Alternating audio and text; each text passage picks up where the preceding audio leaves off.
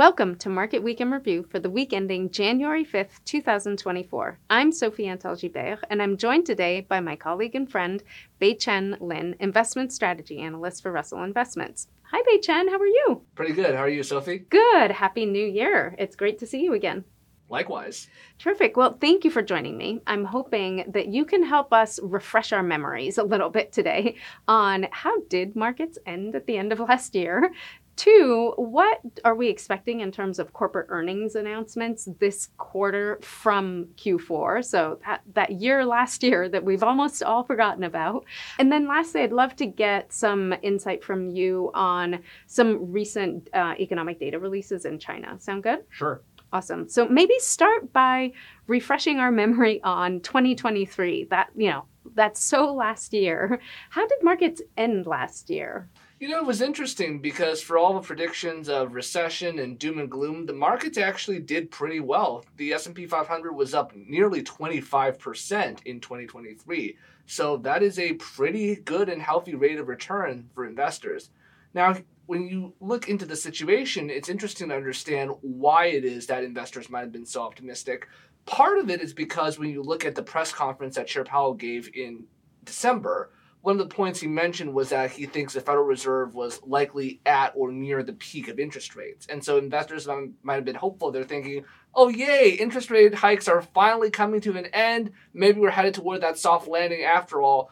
But one thing I would advise investors to be a little bit careful about is that when you come out of the tunnel and you think that there's light at the end of the tunnel, you want to make sure first that it's sunlight and not the headlights of an oncoming train.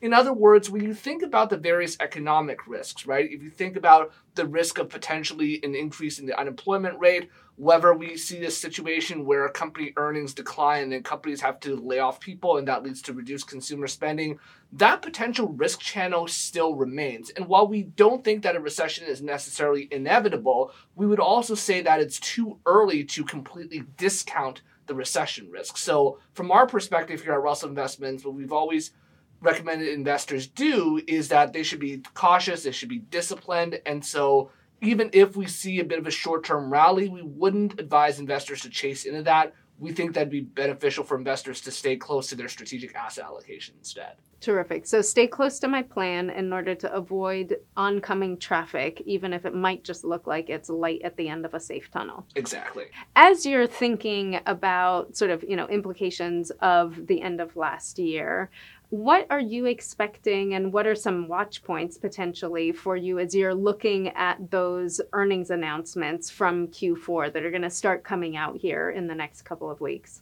Well, if you look at the earnings estimates for most analysts, they're expecting earnings to be in low to mid-single digits year-over-year growth, which is not necessarily the best, but is also not necessarily the worst possible outcome. At least right? it's positive. At least it's positive, exactly. And the growth rate might be slightly lower than Q3, but for the past few quarters, we've seen this trend where analysts have set their expectations at one growth rate, and then as we get earnings reports from companies in the S&P 500, we see that those companies end up beating those growth estimates, even though there are still a lot of risks that remain. So we're going to be keeping an eye on how many companies beat, which sectors those beats come from. Is it concentrated into one sector? Is it spread out? And then what we're also going to watch for is what are company management saying on those earnings calls, right? If you think about some of the big questions, number one is, what are their hiring intentions? The key to a soft landing is we want the labor market to slow, but we don't want it to slow too much. And so it'll be important to see what company management says about how many workers they're going to hire. Are they going to on net add workers? Or are they going to continue laying off workers? What that situation is going to be like. And then the second channel we're going to watch for is really corporate financing costs, right? Because we know that even if the Fed is at the end of its interest rate hiking cycle, those interest rates at current levels are still pretty restrictive, and companies are going to have a more challenging time financing their operations. So it'll be important to hear what management says about that and how the management of these various companies say that they're going to deal with those situations.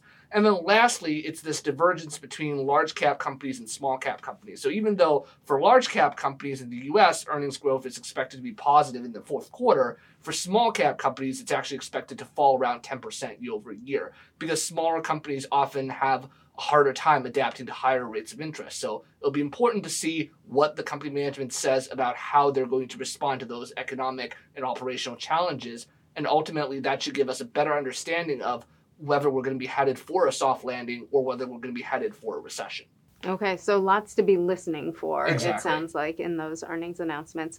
How about let's leave the U.S. for a minute and head over to China. There have been some recent economic data releases there. What has caught your eye, and what is that making you think for 2024? Well, the data continues to be a bit of a mixed bag, right? So when you look at the PMIs, China has both the official PMIs as well as what they call the Caixin PMIs. The official manufacturing PMI was below 50 for the month of December, and so that meant that the manufacturing sector was still in contractionary territory. When you look at the unofficial Caixin PMIs, it was a little bit better, but it was only slightly above 50, so only in slight expansionary territory. Bottom line from our perspective is we think that the Chinese government is still focused on growth. They're still trying to ensure that they get a decent amount of economic growth, but at the same time, they also don't want to over-lever the economy either. And that's why they've been pretty careful with regards to the amount of stimulus they've put in place. So far, they haven't announced yet an official growth target for 2024, although there are some indications that they might set a growth target of around 5% again. But ultimately, we do think that in order for them to hit that growth target in 2024, they're going to need to do more stimulus. Is it necessarily going to be a big bazooka of stimulus? It might not be because, again, they have concerns about potentially over-leveraging the economy, but they will do enough stimulus to get the economy on track. So even though there's been some anxiety and concerns from some investors about the state of the Chinese markets, we would say, investors shouldn't panic at this point. Stay disciplined, stay cautious, stay calm. Okay, so it sounds again like stick to your plan and keep that resolve. Terrific. Well, thank you so much, Bei-Chan. Unfortunately, that's all we have time for today, but thank you for your insights. And thank you for joining us. We'll see you again soon.